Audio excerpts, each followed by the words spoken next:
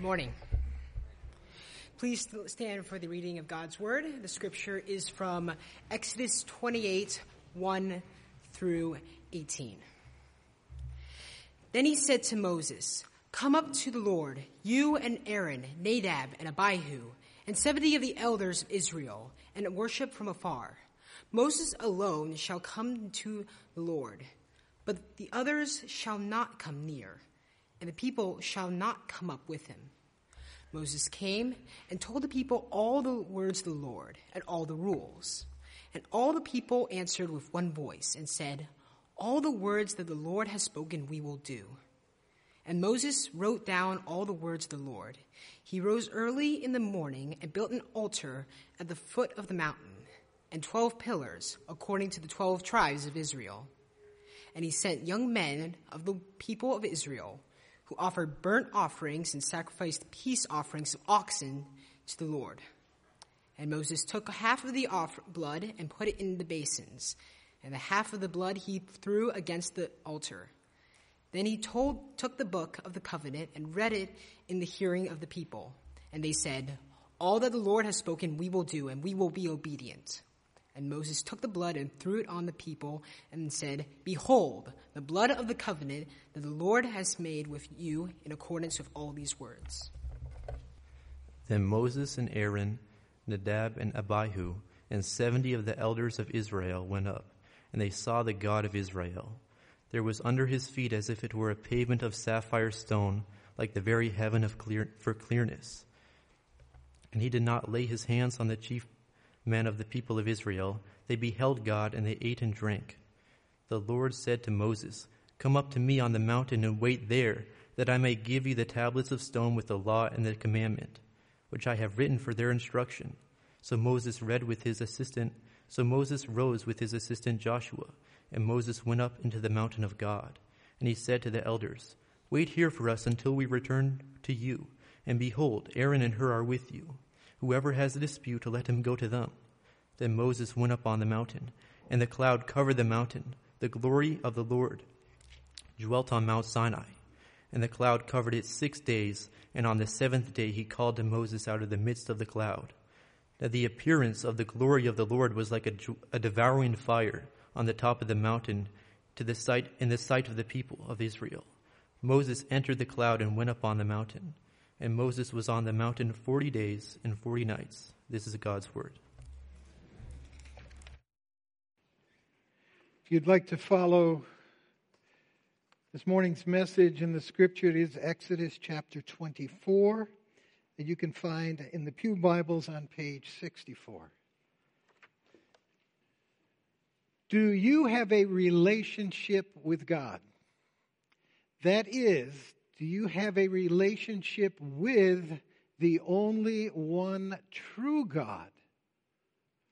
Or is your belief more in one who is fabricated in order to fit our lifestyles and our desires? Let's pray. Our Father, we are all at various places in our journeys with you. Some have truly seen you for who you are, bow down before you in worship. Some of us don't believe you exist. Some of us worship false gods. And some of us do fabricate gods according to the way we would like to see them. Lord, I pray for each person here today who wants to know truth, who is open to knowing you, that we would hear your word today.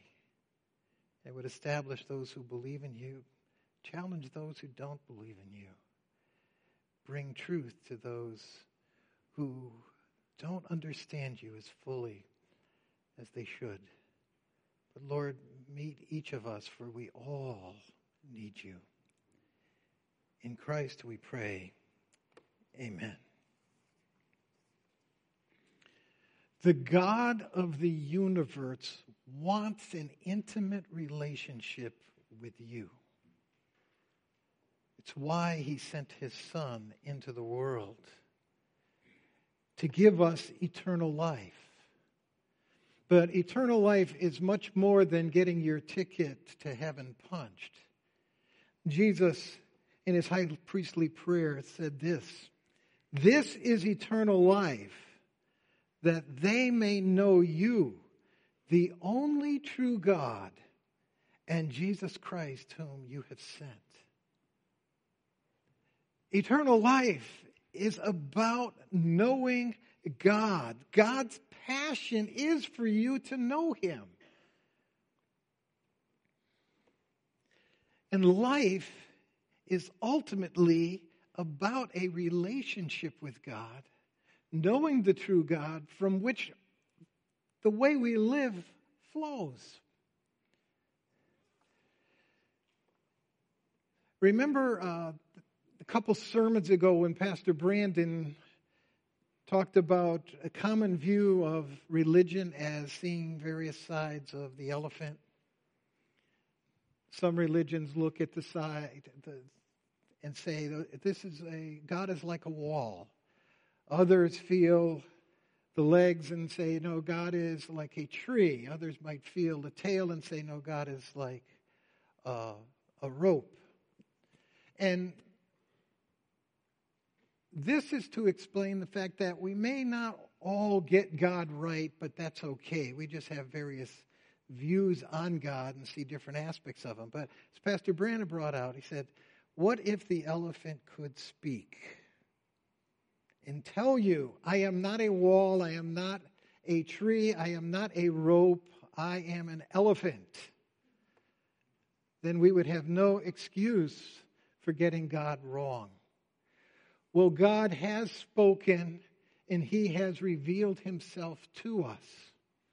And our choice is to understand that God or to ignore him and fabricate one to our liking. Now, it seems that the idea of fabricating God has been with us for a very, very long time. Isaiah spoke about those who built idols to represent God. He said this in Isaiah 40. To whom then will you liken God? Or what likeness compare him with? An idol? A craftsman crafts it. A goldsmith overlays it with gold and casts it for its silver chains. He who's too impoverished for an offering chooses wood that will not rot, and he seeks out a skillful craftsman to set up an idol that may not fall over. And so we see that there's been a tendency for thousands and thousands of years to try to create your own God. In fact, Israel, in a few chapters from now, is going to do the same thing. They're making a covenant with God, building a relationship with him in chapter 24 that we're going to look at today. And at the end of this chapter, we see that Moses goes up into the mountain for 40 days. And he's going to come back with revelations, further revelations of God and how to relate to God. And yet, the people can't wait the 40 days, and so they go to Aaron and they demand that he make a God that will lead them through the rest of the wilderness. Aaron obliges. He gathers their gold. He makes a golden calf, and he declares, "This is your God, O Israel, who brought you up out of the land of Egypt." We have a penchant for creating God as we would like him to be. We hear it in various conversations today. Some people might say, well, I don't really belong to any religion, but I'm a spiritual person. In other words, what they're saying is, I don't look for any revelation of God and what God might say about himself, but I have a relationship with some kind of inner feeling that I have that fits the moment. Other conversations, I've heard people respond to a conversation about the revealed God, and they would say, well, that's nice that you believe that way, but I prefer to think of God as... And in that conversation, it's like they're saying, my preference about God somehow determines who God is. No, God has revealed himself.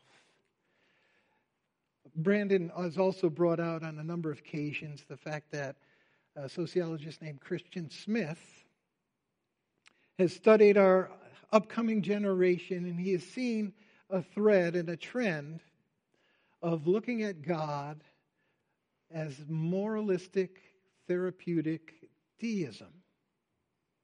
Now, moralistic means that God wants us to be moral, he wants us to be kind, he wants us to be nice to each other.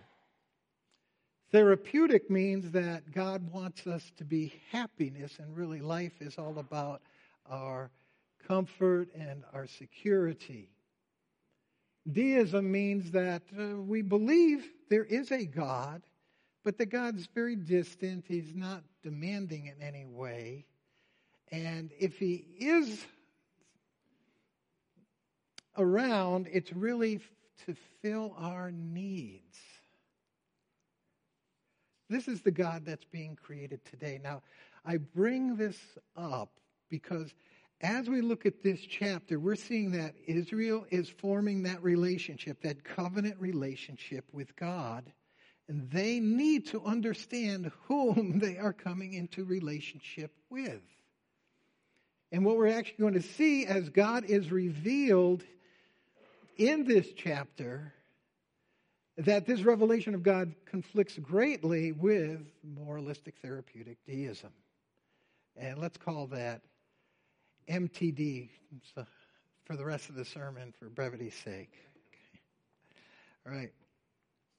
So, let's get the backdrop here. The backdrop of this chapter is that back in Genesis chapter 12, God chose a man to be a light to the world, that he would build a nation through that man, Abraham.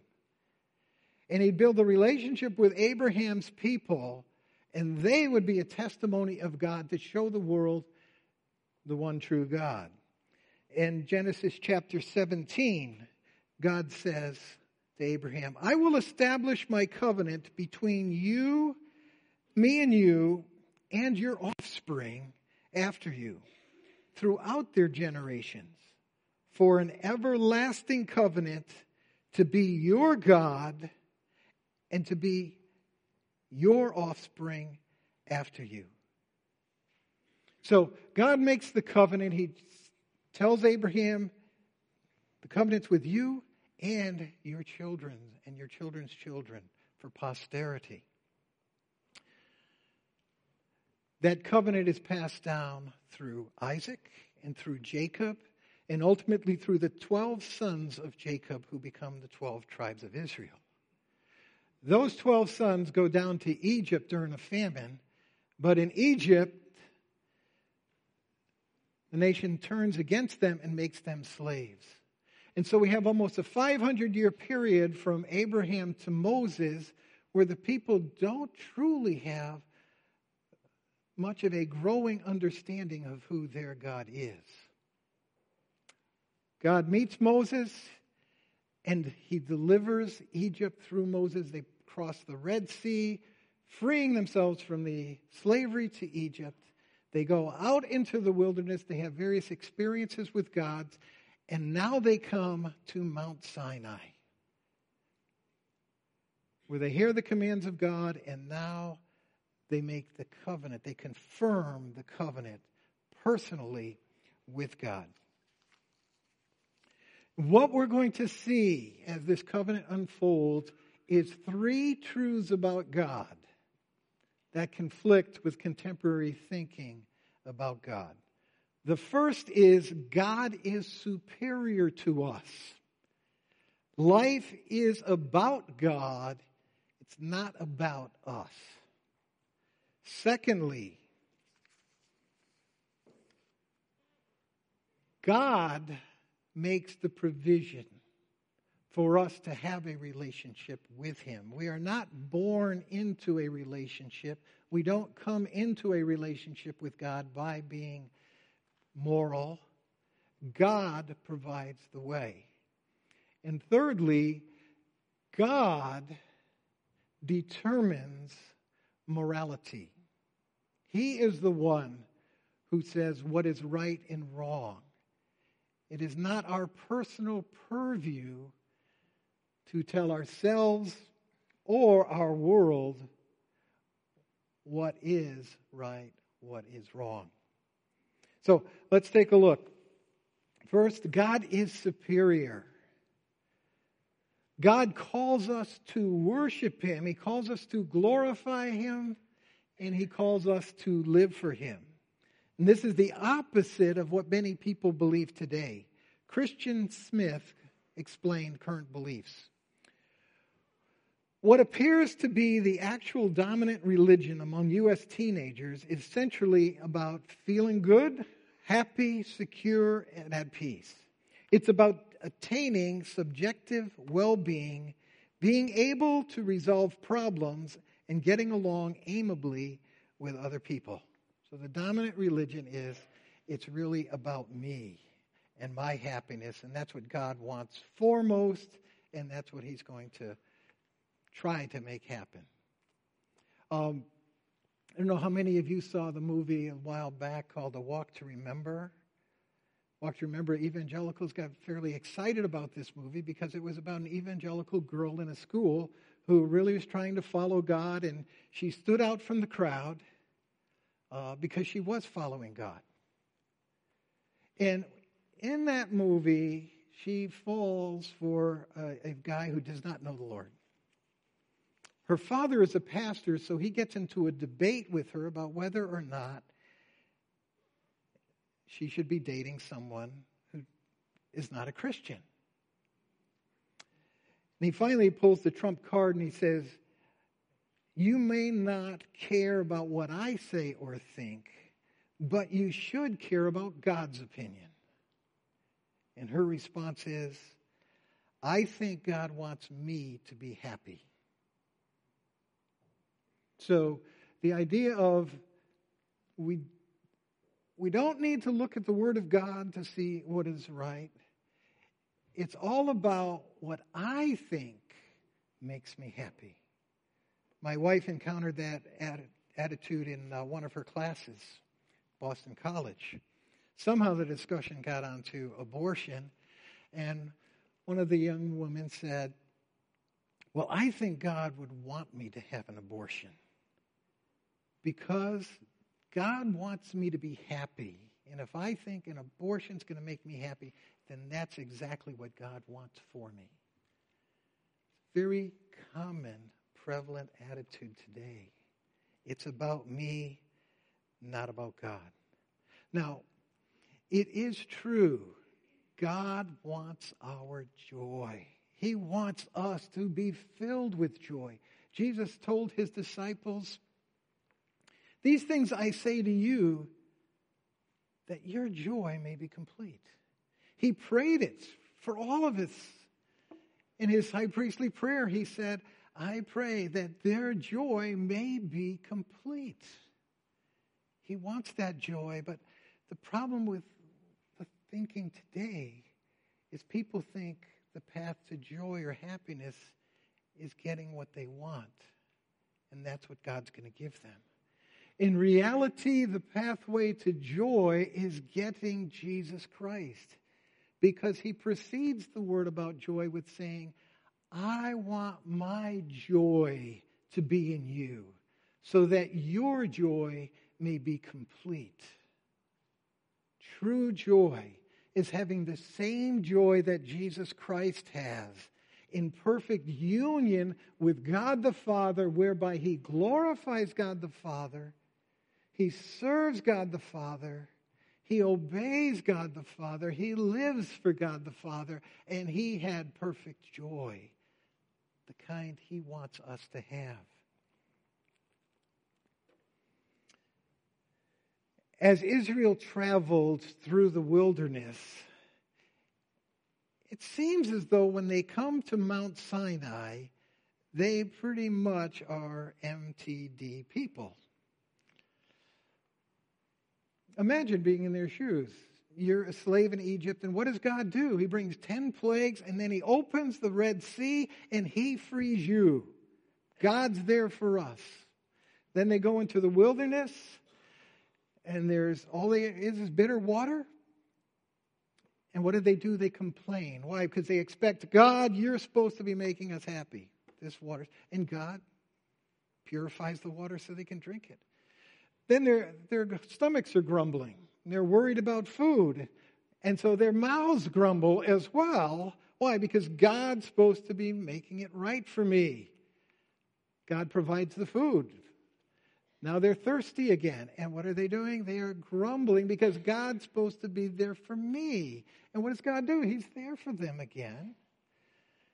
He brings them water out of a rock, and one easily start to think, yeah, this is all about me. God is serving me. Until they come to Mount Sinai. And we read as they approach Mount Sinai in Exodus 19, it says, on the morning of the third day, there were thunders and lightnings and a thick cloud on the mountain and a very loud trumpet blast, so that all of the people in the camp trembled. Then Moses brought the people out of the camp to meet God. And they took their stand at the foot of the mountain. Now Mount Sinai was wrapped in smoke, because the Lord had descended on it in the fire. And the smoke of it went up like the smoke of a kiln, and the whole mountain trembled greatly. And as the sound of the trumpet grew louder and louder, Moses spoke, and God answered him in thunder. All of a sudden, they have a new picture of God. God is majestic. God is powerful. God is scary. God is holy. We see the same thing coming in this covenant. As this covenant is made, God sets the terms. He doesn't come to the people as equals. He comes to the people as superiors. He sets the terms. Chapter 24, verses 1 and 2. Then he said to Moses, come up to the Lord, you and Aaron, Nadab, and Abihu, and 70 of the elders of Israel, and worship from afar. Moses alone shall come near to the mountain, but the others shall not come near, and the people shall not come up with me. Moses says who can approach the mountain, when they can approach the mountain. God makes that determination. God gave them his commandments for them to follow. Moses came and told the people all the words of the Lord and all the rules. And all the people answered with one voice and said, all the words of the Lord has spoken, we will do. It is God who asked for sacrifices. Verse 5, and he sent young men to the people of Israel who offered burnt offerings and sacrificed peace offerings of oxen to the Lord. He, God, received worship. Verse 4. Moses arose early in the morning and built an altar at the foot of the mountain and 12 pillars according to the 12 tribes of Israel. Every time you see God doing something, meeting people, they build an altar because it pictures worship of God. God is our superior. Our lives are about glorifying him. He is a loving God who invests himself in our lives, but he is also a holy God who calls us to follow him and obey him and serve him. It is, from our perspective, all about God. Another author talking about MTD said this: their God is not demanding. He actually can't be, since his job is to solve our problems and make people feel good. In short, God is something like a divine butler and cosmic therapist. He's always on call, takes care of any problems that arise, professionally helps his people to feel better about themselves, and does not become too personally involved in the process. That is not the God we see on Mount Sinai. Yes, we saw him helping in the wilderness, but that's only a part of God. He is a God before whom we should tremble because he is holy. So, God is superior. We see that in this passage. We also see that we need to accept God's provision in order to have a relationship with him. God wants to have the relationship. Some people think we're born with a relationship, and maybe or maybe not we can mess it up some, but it's natural for every person to have a relationship. How many times have I heard people say, I've been born a Christian? There are others who think everybody's in. Universalists say everybody's in, it doesn't matter what you think about God or if you even believe in God. And then there are the moralists who say, well, those who have the relationship with God are those people who are good and nice and kind, and they're the ones who have a relationship with God. What we see in this passage is, no, that is not the case. God is forming this relationship with Israel, or he's confirming it with Israel, forming it with this generation of Israel in a covenant that Israel had to come to and agree with. And within this covenant, God makes provision for them so they can have a relationship with him. In fact, as we look at the ceremony, there's a ceremony here in this covenant. And God put it in this form because it really matches Near Eastern treaties and covenants. I'm going to take it because it perfectly fits our marriage ceremonies. Because in a sense, that's what God is calling Israel into. He's calling us, Israel, and calls us into a marriage-like relationship where we become one with him and we come into union with him. And so we look at the ceremony here. And first of all, there's a minister who presides over the ceremony. That's God's chosen man, Moses. Next, there are vows early in the service. Very often we have those in our wedding services where we say, do you pledge to marry? And you go, yes, I do. So too we see that in Exodus 24, verse 3.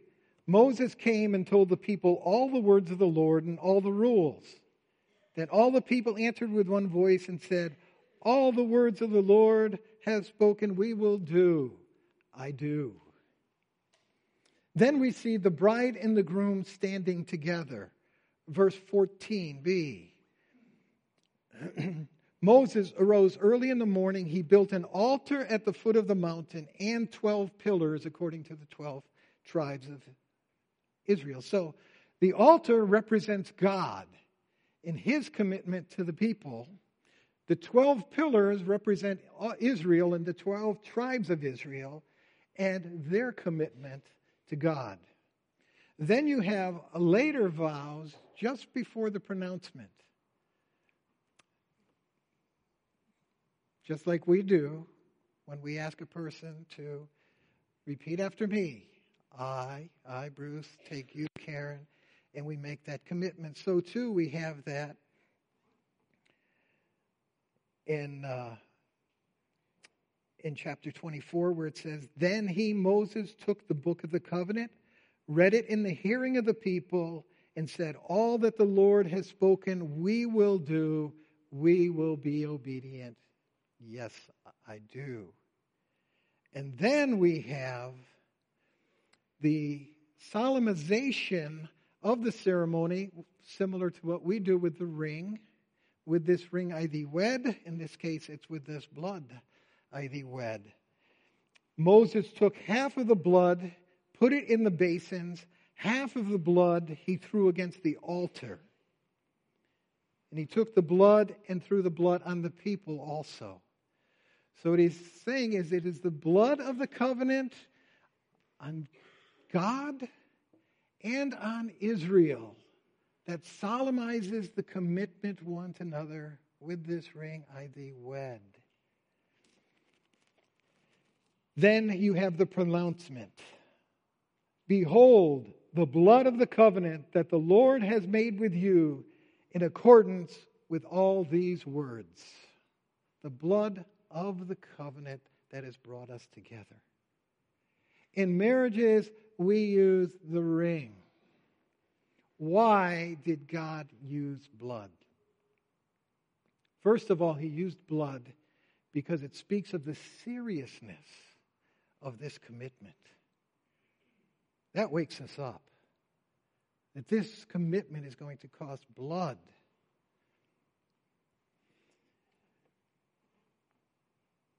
But we gain the best understanding by looking at the two sacrifices from which the blood come. Sacrifice of the burnt offering and peace offering. The burnt offering, we will see later, is made for the atonement of sin. Now, what does it mean, atonement? Atonement means covering. And what it's saying is, our sin stands between us and God because he is a holy God. He cannot overlook sin the way we'll overlook sin. Otherwise, he would not be holy. He would not be just. He would not be true to who he is. He would not be God. So, God cannot embrace our sin and our rebellion against him. The wages, the penalty for sin is death. And so in this case we have most likely a bull. The oxen are a reference to the peace offering. Sacrifice, the death of the bull, represented by the sprinkling of his blood, the pouring out of his blood, as the substitute to cover, to make atonement for that sin. So, me who's a sinner, with sin in between me and the holy God, that sin is taken away through that sacrifice, through God's provision. It is not the act of the people sacrificing that brings them into relationship with God. It is the death of the bull, of the animal. The peace offering is a free will offering. It's an offering that people give in response to God's grace and his goodness. And it takes many forms. It can take the form of a vow, where we are so thrilled with who God is, what God has done for us, we vow to, say, live for him. It can be in the form of thanksgiving offering, where we are so grateful for what God has done for us that we offer him this animal in thanksgiving. Or it can be a free will offering. In a sense, a gift. Just like we give gifts to our spouses or our loved ones, we love God because he first loved us, and so we gift him this animal and we eat together with him over that. So, the blood of the covenant is God's provision and the people's response.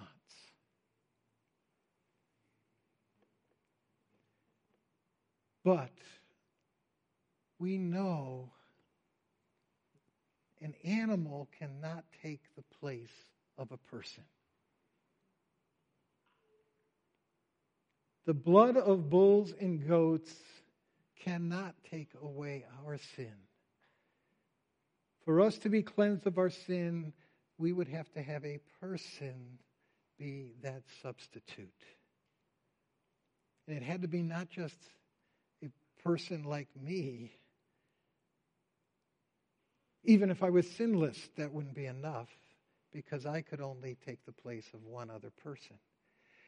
It would have to be a person who was infinite in his personhood. It would have to be God becoming man to be the substitute for all of us. And that's exactly what Jesus Christ did. He's God the Son. He took on flesh. He lived the perfect life. He paid the penalty for our sin. And before he died on the cross, he said to his disciples, "This is my blood in the new covenant, shed for the remission of your sin, for your forgiveness." So this sacrifice near Mount Sinai is really a picture of what God was going to do for us in Jesus Christ. What we celebrated today looks back at what Christ did for us. The cup representing the blood of Jesus Christ. The covenant Israel made was looking forward to what Jesus Christ would do for us. The pathway to God, if we want to have a relationship with God, it comes through the blood of the covenant, the blood of Jesus Christ. And I know that sounds very narrow-minded today, because we want to believe that every way, every religion, every thought, every nice person is a way to God. But we see that is not the case. To have a relationship with God, we must embrace God's provision for us. I remember, a year after I became a Christian, I was working with Vista Volunteers. And my director wanted me to re-up for another year. She knew I was religious, and I was explaining that I really am going to a Christian seminar, 5-week seminar, IBS, in order to grow in my Christian faith. And so I said, I know you want Vista to be the most important thing in my life, but Jesus Christ is, so I have to go. I'm going to this training. And she said, well, I hope you're not one of those, you become a preacher or something. I hope you're like a social gospel preacher and you don't try to convert people. And I said to her, well, it must seem that I'm very narrow to say that Christ is the only way. And she very kindly said, yes, I do.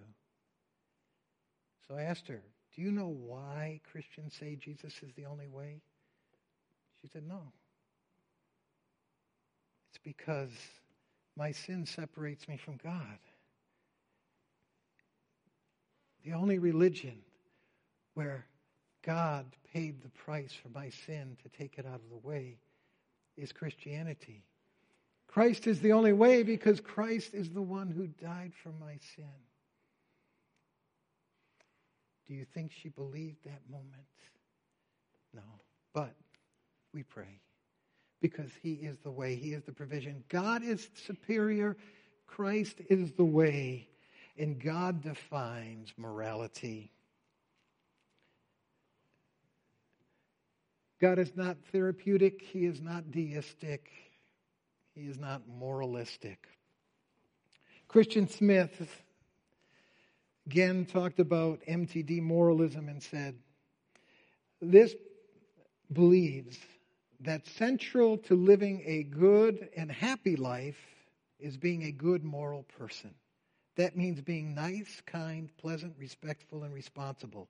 Working on self-improvement, taking care of one's health, and doing one's best to be successful. Actually, that sounds pretty good, doesn't it? Being moral, nice, kind, thinking of others, self-improvement. I mean, this fits what God wants for us. He wants us to be moral, kind, nice. He wants us to develop our gifts to reach the fullest potential of who we are. So what's wrong with this view? Well, first, it's wrong if people think this is the way you get to God. As we saw with the peace offering, living a life for God is a response to what God has done for us, not a way to God. But the big problem is the definition of moral. What is a moral person? Who defines morality? And humanity has a problem with this question from the time of Adam and Eve. We want to define morality for ourselves. So when we go back to the Garden of Eden, Adam and Eve took of a tree that really spoke of who defines morality. Who determines what is good and evil, what is right and wrong, what is moral and immoral? And God said, this is my tree. And Eve said, no, this is my tree. I will be like God. Meaning, I will determine good and evil for myself. We see it popping up over and over again in the book of Judges, which is a disaster, the way people lived in that book. And it said over and over again, and the people did what was right in their own eyes. It's the same today. We haven't changed. What we're seeing isn't anything different when people say, I have my own truth, I have my own morality, you have yours. Tim Keller writes about conversations he would have after various worship services. He says this, for many years after each morning and evening service, I remained in the auditorium for about an hour to field questions. Hundreds of people stayed for the give and take discussions. One of the most frequent statements I heard was, every person has a right to define right and wrong for himself or herself. I always responded to the speakers by asking, is there anyone in the world right now doing things you believe they should stop doing, no matter what they personally believe about the correctness of their behavior? They would invariably say, oh, yes, of course.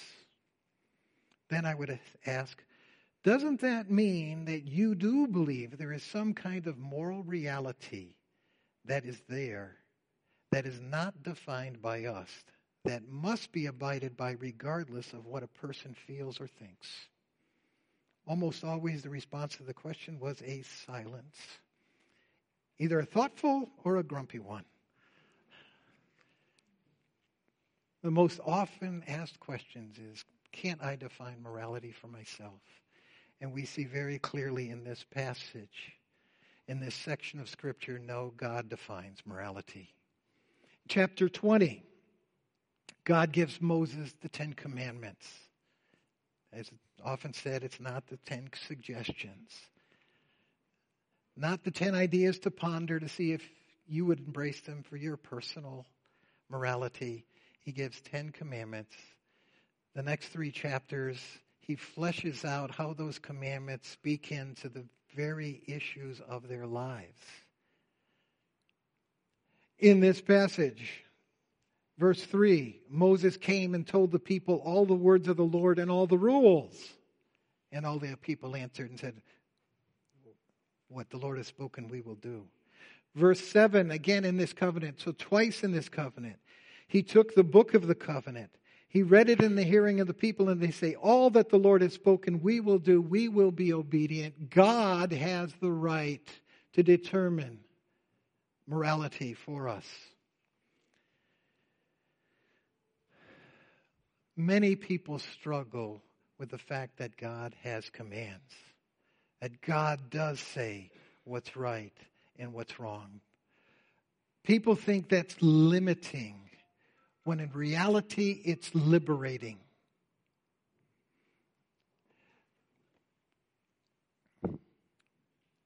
If I went over to the piano right now and played any keys I wanted to play, many people would say, he has freedom at that piano, and you would be sticking your fingers in your ears and saying, I wish he did not have freedom at that piano. However, if I took lessons for years, if I practiced for hours and hours, if I've learned music, and I accomplished following the rules of music, I could become free to play any piece on that piano I would like. God's rules are not restricting. They are liberating when we realize He is the one who is the author of life. He is the one who has put life together. He knows how life should be lived. He knows how people will thrive in their lives. He made commands not to say, I'm dominant over you. He made commands ultimately to show us how to love God and love our neighbors as ourselves. And I don't know many people who are against love. But God's the one who knows how to love and how we should love. The second problem people have with God's commands is it leads them to think that God is domineering. And what they miss is that following God's commands is a natural flow of a loving relationship with Him. Again, Tim Keller put it this way. For a love relationship, there must be a mutual loss of independence. It can't be just one way. Both sides must say to the other, I will adjust to you. I will change for you.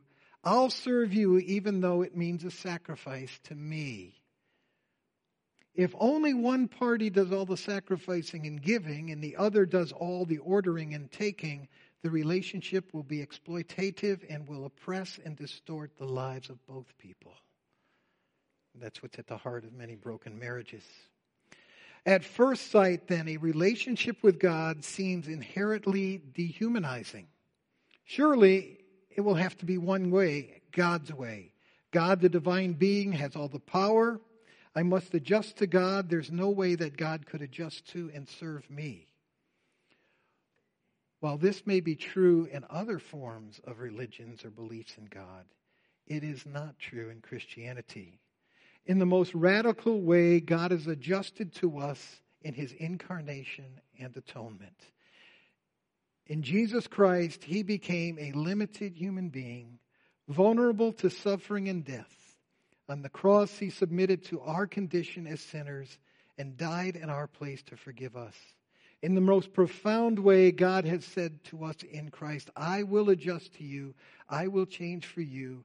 I'll serve you, though it means sacrifice for me. If He has done this for us, we can and should say the same to God and others. It's what a love relationship is all about. He loves us. He loves you. Will you love Him, the one true God, in return? Our Father, we thank You for these words written so many years ago, ringing truth today. How often I've heard, the Bible isn't relevant. Oh, it remains relevant. Day after day, century after century, millennial after millennium. Lord, may we know You, one true God who has revealed Himself in Jesus Christ. May we worship, serve, follow, and proclaim You to Your glory. Amen.